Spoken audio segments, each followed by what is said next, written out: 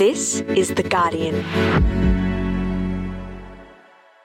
I'm Gabrielle Jackson, coming to you from Gadigal land.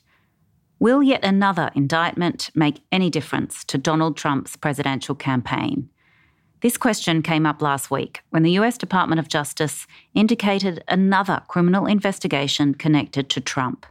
That's what this episode of Politics Weekly America examines. Host Jonathan Freedland speaks to Larry Sabato about why Trump still has strong support. Here's Jonathan Freedland.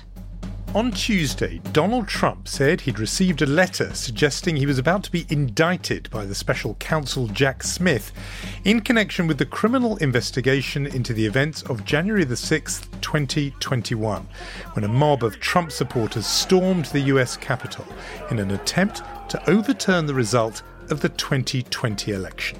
I didn't know practically what a subpoena was and grand juries and all of this. Now I'm like becoming an expert. It would be the former president's third criminal indictment to date, and it might not be his last.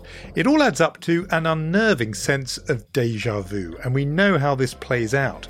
First, Trump says he's a victim, that the deep state, the establishment, are out to get him because he's the true champion of the people. Then, Trump's fellow Republicans, including those seeking to beat him for the party's presidential nomination, are left tongue-tied for fear of upsetting the Trump base. President Trump went up in the polls and was actually surpassing President Biden for re-election, so what do they do now? Go after their number one opponent. But how much is too much? Is there a moment when the pile of indictments grows too large, even for Donald Trump and his voters? And if Republicans do decide Trump is too badly damaged to be the nominee next year, where might they turn instead? I'm Jonathan Freedland, columnist at The Guardian, and this is Politics Weekly America.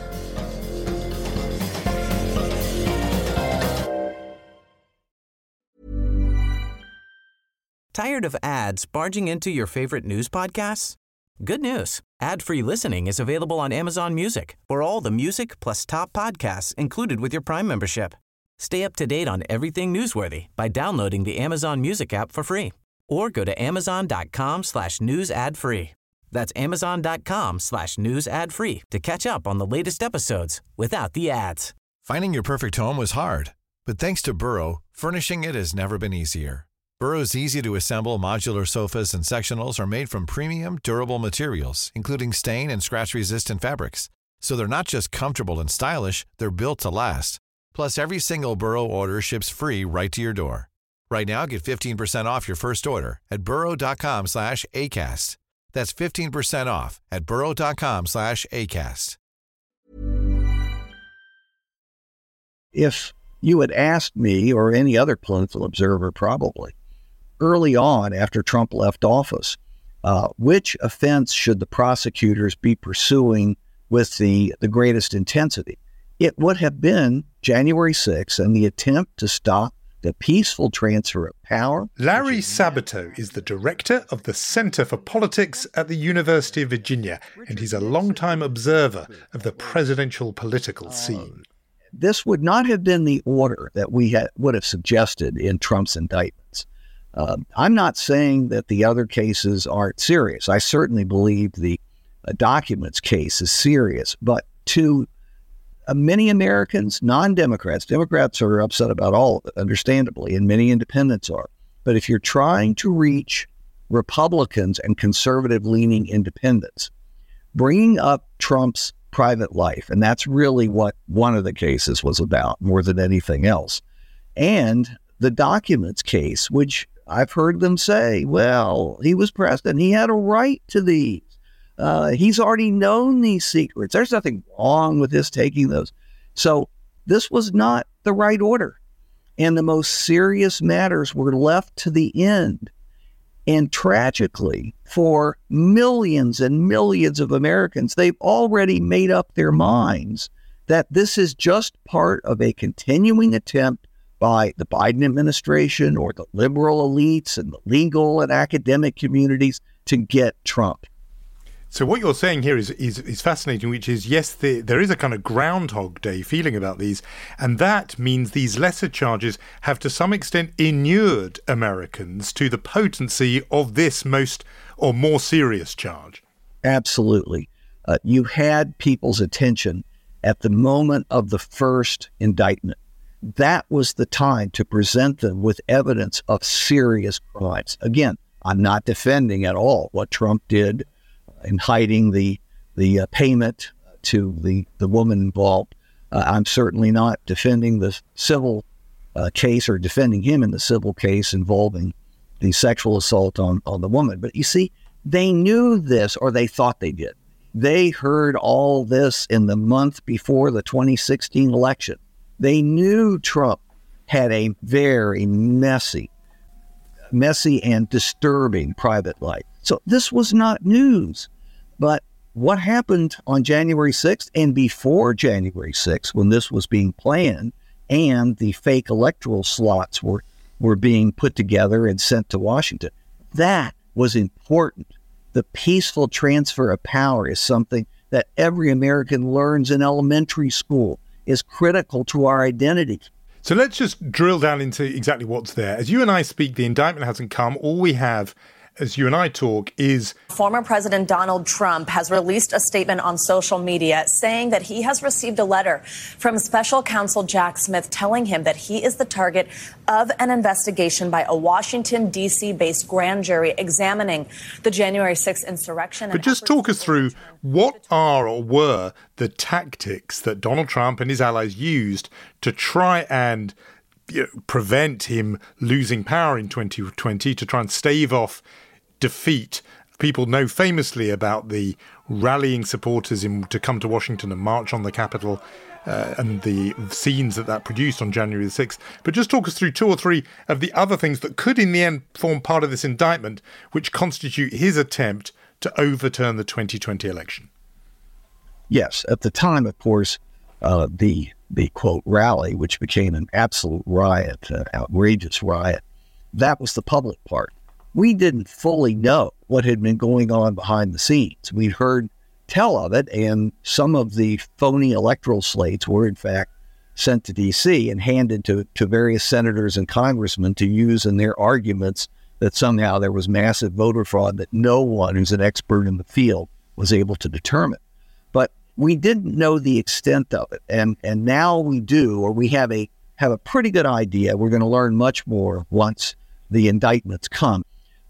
To me, the most serious crimes were committed in trying to get governors and secretaries of state and legislatures where Republicans held the positions not to send the electors who had been elected by the people in their states. They were trying to prove voter fraud that didn't exist, for which there was no real evidence. And in some cases, they were able to convince their supporters to sign on to be electors on these phony slates. In Michigan, all of the Republican electors who were identified and who signed those papers that they were voting for Trump were sent letters as well, and they're going to be targeted by the state attorney general because that's a crime. Yeah, and we should just say, as you say, that the Michigan Attorney General has announced felony charges against 16 Republicans. They weren't the duly elected and qualified electors, and each of the defendants knew it. They carried out these actions with the hope and belief that the electoral votes of Michigan's 2020 election would be awarded to the candidate of their choosing instead of the candidate that Michigan voters actually chose. Remember, the people outside the Capitol, the insurrection, was all about pressuring or forcing our elected senators and House of Representatives members to vote in the phony slates rather than the real slates. And they had the potential to do so. They invaded the Capitol. They ended up stopping the process for hours, to Congress's credit and to Vice President Pence's credit. They came back in the wee hours and finished the process and did what constitutionally they were supposed to do. But that could have turned out very differently. So any one of these things could form part of the case against him. Just to go through them, we've talked about the assembling of slates of so-called fake electors. We know famously about pressuring state officials to block or delay the announcement of victory for Joe Biden. You know, that phone call that we talked about on this podcast at the time, where Donald Trump is heard talking to officials in Georgia saying, you know, find me the extra 11,000 votes I need. We've got the pressure on Mike Pence to impede the certification of the Electoral College outcome, which you've just referred to, raising money based on false claims of election fraud, and the big one, rallying supporters to come to Washington and that march on the Capitol. So all of that could form part of the legal case that is brought against Donald Trump that leads to that third indictment.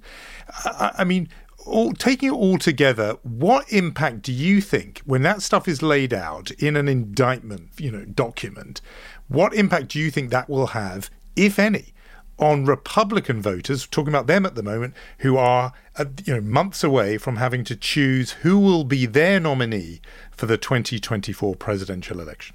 The baggage that Trump is bringing to the Republican Party for the 2024 election is getting very heavy. And one would think that Republicans who actually want to win and defeat Joe Biden, if in fact he ends up being the Democratic nominee in 2024, would be paying close attention and rethinking their commitment to Trump. I can't tell you what's going to happen a month from now or 6 months from now when Iowa votes, but I can tell you to this point, it has had virtually no impact. And the impact I've seen is actually to strengthen Donald Trump. Because for his legions of supporters who are absolutely convinced that the establishment is out to get him, including the legal establishment, and that this is all made up, and that the 2020 election was phony and was full of vote fraud, this proves Trump's point in their mind. So they're more determined to support Donald Trump and to stick it to the establishment. It may not make sense if you're thinking as a political junkie or an analyst or a party person about how do we win, but that is not what they're thinking. Well, they're all convinced Trump will win. They're convinced that Trump is the legitimate president right now. So in conversations I've had on this podcast and just elsewhere, there was certainly that attitude about the indictment in March, about hush money payments to Stormy Daniels, a adult performer, which again, if anything, it just helped Donald Trump in the way you said. It saw his poll numbers go up and he could fundraise off it. Second one came down in June when he was indicted on charges of keeping those top secret classified documents with him in his Mar-a-Lago resort, charges under the Espionage Act. Now then, quite a lot of commentators, pundits said, okay, this is going to be different, because when you hear that he was holding on to military secrets, maps and so on that could help America's enemies, well, that would be too much, people said, for Republican stomachs. In the end, it wasn't. He went up again in his numbers, led to a surge in fundraising. Recently released figures show he raised more than $17 million for his campaign between April and June. So, millions more for his so-called legal defense fund. So again, it suggests it helped him. Given all that, is there any reason to think that those Republican voters might break from the previous habit of shrugging their shoulders, or, as you say, even if anything, being more supportive of Trump when they hear about these attempts to subvert the election? Or have we just got to conclude that, more or less as he said, he could all but be indicted for shooting people on Fifth Avenue and it still wouldn't hurt him? Yes, I'm convinced it could be a mass murder on Fifth Avenue and it would have little effect on him. We've moved to the point where Donald Trump, in the eyes of millions of Americans, and he got tens of millions of votes, remember, Donald Trump, in their eyes, actually is above the law. That is as dangerous as it gets for a democracy and the rule of law. And I suppose where I came to a similar conclusion was the fact that the indictment, incredibly detailed indictment on violations of the Espionage Act, if that didn't make Americans, or Republicans in particular, break from Donald Trump, as it sounds, I don't see anything in and we haven't yet got it, but how a January the 6th indictment could hurt him even more. Because if you're big, you're a patriot, you're strong on national security, hoarding military secrets would be surely unconscionable, and yet Republicans have been quite happy to accept it. I'm thinking that anything that's in this January 6th document will be dismissible by Republicans, and partly because the House Select Committee on January the 6th, their investigative committee, had the hearings, set out all the evidence. I put it to you, I mean, surely there almost couldn't be anything more that Republicans would need to know to make a judgment, and they appear to have already sort of given Donald Trump a pass for it. Well, that's a very good case, and it's probably true. I guess I hold out hope that this being so serious, and in most people's eyes, much more serious than the documents case, which I consider serious and you consider serious, but lots of other people do not. And I said on the day it happened, it wouldn't have any effect on Trump. That's not enough. But this ought to be enough. And Jack Smith, the special counsel, is a very able person who knows how to present a case like this, and he has a terrific team around it. But you have to have people with open minds to hear the case. And I don't think most Republicans have open minds. Some fairly sophisticated studies have been done in the past year or so, suggesting that about half of the Republican Party is willing to move on from Trump. Not that they will, but they're willing to do it under the right set of circumstances. But that means half of the party isn't, and he's got 12 or 13 opponents, depending on how you count them, splitting up the vote. What many people don't know, even in this country, and certainly abroad, is the Republicans have a very different system of picking delegates to the convention. It's winner take all, or winner take nearly all, in the large majority of states. All Trump needs is one more vote in the primary than the other candidates who are splitting the vote, 5, 10, 12, 13 ways to get all of the delegates. So the system is actually set up. It was set up long before Trump, but it's set up in a way that's going to benefit Trump substantially, unless this particular case involving January 6th and the attempt to stop the peaceful transfer of power changes the equation. And I want to talk about the wider field, those other Republicans, in a moment. There's a very specific reason why we want to get to that with you. But just before we leave this, how have his Republican would-be rivals for the nomination reacted to this news of the indictment so far? I actually talked to a couple of them. I'm not going to name some background, but their view was, and they tell me they're very anti-Trump. By the way, they haven't said it publicly. So right away it wasn't Chris Christie or Asa Hutchinson I talked to. But they said, well, I think our people, our Republicans, are smart enough to see how badly this will hurt us in a general election. They're going to react. And then I'm going to rush in and support them. The old thing about I'm the leader of the people. There go the people. So let me run and get up front and lead them. And that's what they're hoping for. They're doing nothing. They're saying nothing. One or two will hint here or there, except for Chris Christie and Asa Hutchinson, that Trump is a disaster. But they're missing the opportunity to build some kind of momentum for an anti-Trump decision. It's nonsensical, but that's how they see it.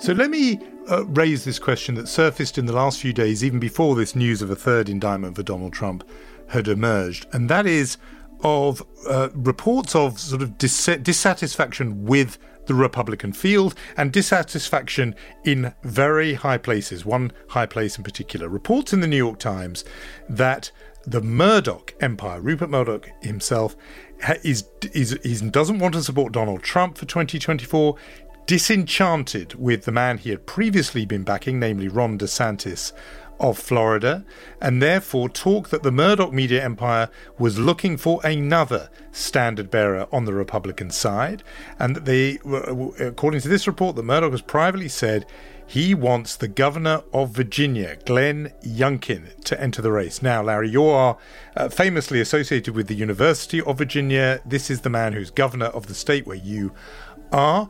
Explain for our listeners who may never even have heard this name before, who is Glenn Youngkin? Well, we had never heard of him a year and a half ago when he was elected governor. All righty, Virginia, we won this thing. He was anonymous. He'd never held any public office. He was your typical, very wealthy businessman. He's worth about $500 million, spent $20 million of his own money to win. And he presented himself as an up-to-date, suburban, moderate dad.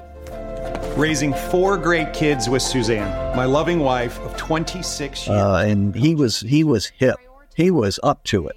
And he was ready to govern Virginia in the modern age, but just cut back the size of government. And he didn't mention many social issues like abortion. That was kept out of the campaign. Well, he got elected. And it turns out he's well to the right, and he's a cultural warrior on abortion. They want fewer abortions, not more.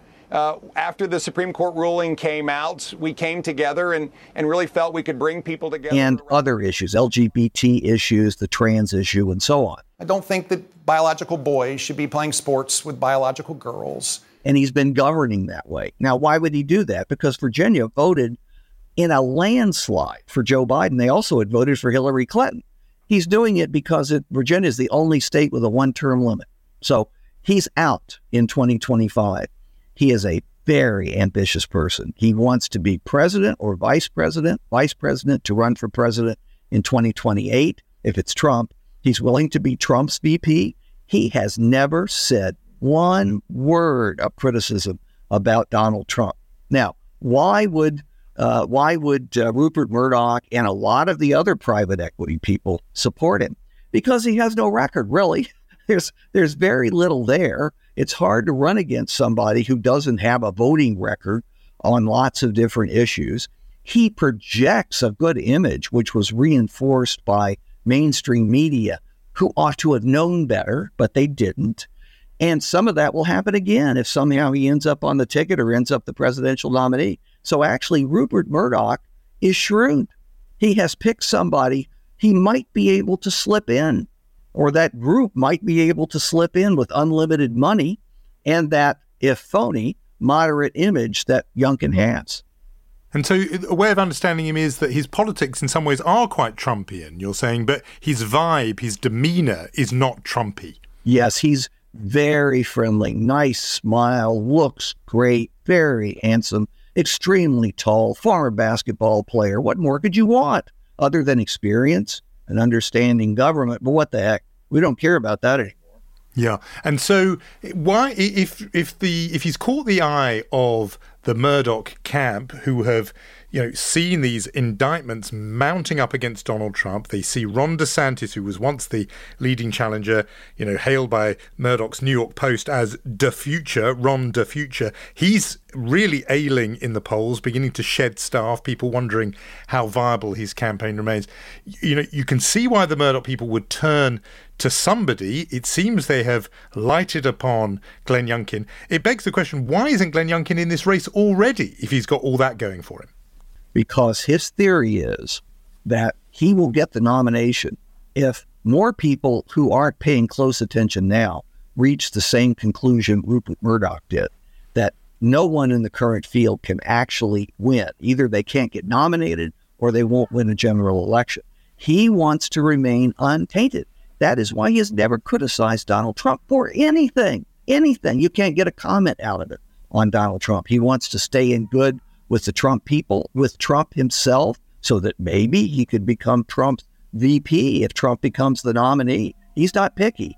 As the nominee, even if the ticket lost, he would be a front runner for 2028 on the Republican side.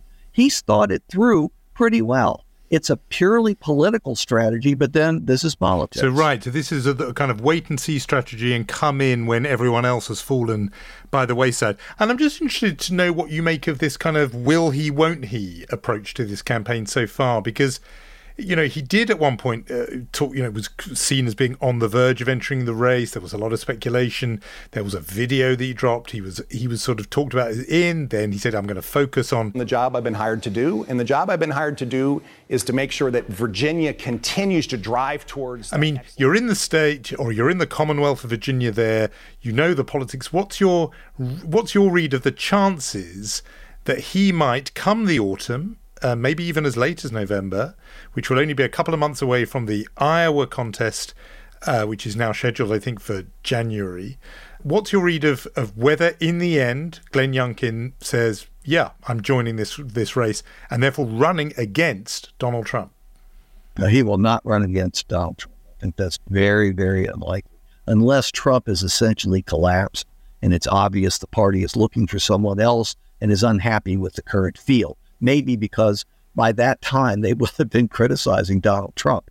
Look, here's what Youngkin's doing. And it's smart. He doesn't have a particular strategy. He's not picky. He'll take the presidential nomination. He'll take the vice presidential nomination. And he'll also take what he's getting now, manipulating the press so that he is mentioned over and over and over and over. He's in, he's out, he's in, he's out, he's in, he's out. He loves it. It's helping him. He didn't do terribly well when he ventured out nationally for the first time in the midterm elections of 2022. All of the candidates that he campaigned for that were in competitive races lost, every single one of them. He thought he was going to sweep the country with his red vest. It didn't happen. So he's more than willing to sit tight. And in the end, whatever he ends up doing, he'll say, this is what I intended all along. This was my plan. I can hear it now. Yeah. And just finally on Glenn Youngkin, how does he go down, do you think, with what we now think of as the Republican base? And I'm thinking of the Fox News audience. Ron DeSantis was put in front of them many, many times when Murdoch was seemingly well disposed to him. Not clear that he really connects with that audience. How do you think a Glenn Youngkin, in whatever circumstances he's put before them, it seems as if he might have the backing of the Fox News ultimate boss in Rupert Murdoch, but what do you think that kind of voter makes of Glenn Youngkin? Well, he'll have to have a positive view. I've lost count of how many times he's been on. Virtually every show, over and over. He's done that because the Fox people have the same strategy Rupert Murdoch does. Gee, I wonder, is there a connection between Murdoch and Fox? But what's happening here is also interesting outside of Fox. Youngkin realizes he's got that audience locked if his theory unfolds the way he hopes that it will.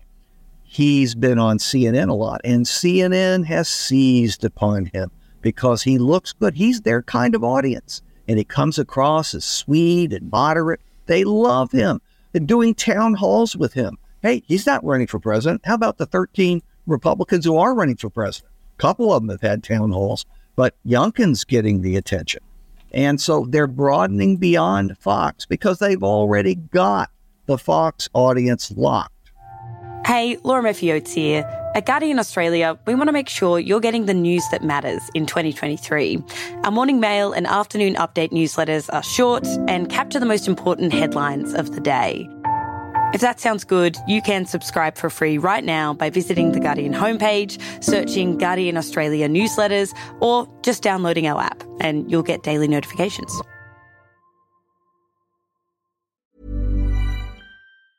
Tired of ads barging into your favorite news podcasts? Good news. Ad-free listening is available on Amazon Music for all the music plus top podcasts included with your Prime membership. Stay up to date on everything newsworthy by downloading the Amazon Music app for free or go to amazon.com/news ad free. That's amazon.com/news ad free to catch up on the latest episodes without the ads. Finding your perfect home was hard, but thanks to Burrow, furnishing it has never been easier. Burrow's easy-to-assemble modular sofas and sectionals are made from premium, durable materials, including stain and scratch-resistant fabrics. So they're not just comfortable and stylish, they're built to last. Plus, every single Burrow order ships free right to your door. Right now, get 15% off your first order at burrow.com/ACAST. That's 15% off at burrow.com/ACAST. Larry, we always do like to ask our guests on the podcast a what else question, something completely different.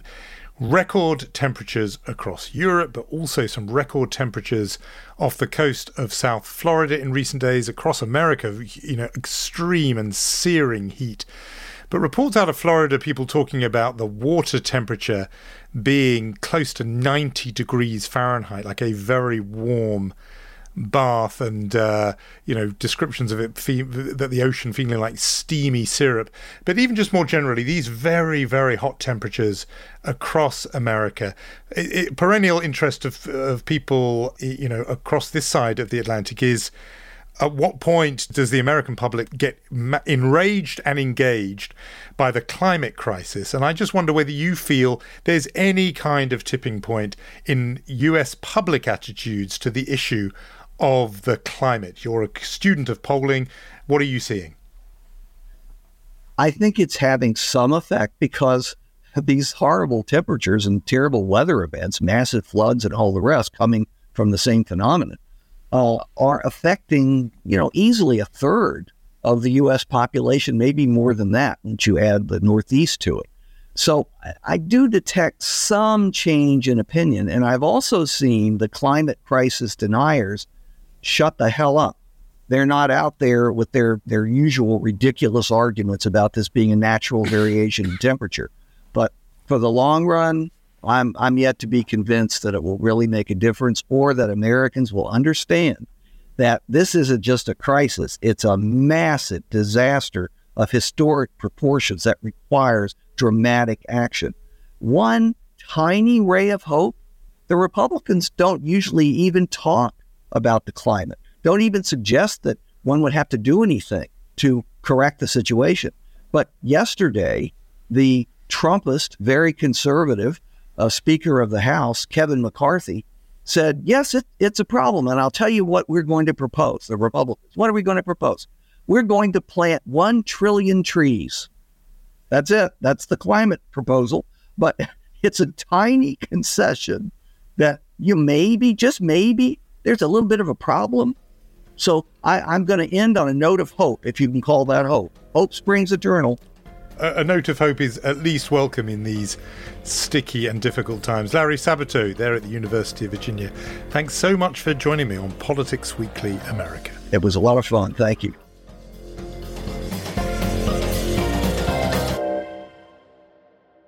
That was Jonathan Freedland speaking to Larry Sabato. This episode was produced by Yolande Goffin. The executive producer is Maz Ebtehaj. Additional production by Joe Koning and Alison Chan. I'm Gabrielle Jackson. Thanks so much for listening. Laura Murphy-Oates will be back with you tomorrow. Tired of ads barging into your favorite news podcasts? Good news. Ad-free listening is available on Amazon Music for all the music plus top podcasts included with your Prime membership. Stay up to date on everything newsworthy by downloading the Amazon Music app for free, or go to amazon.com/news ad free. That's amazon.com/news ad free to catch up on the latest episodes without the ads.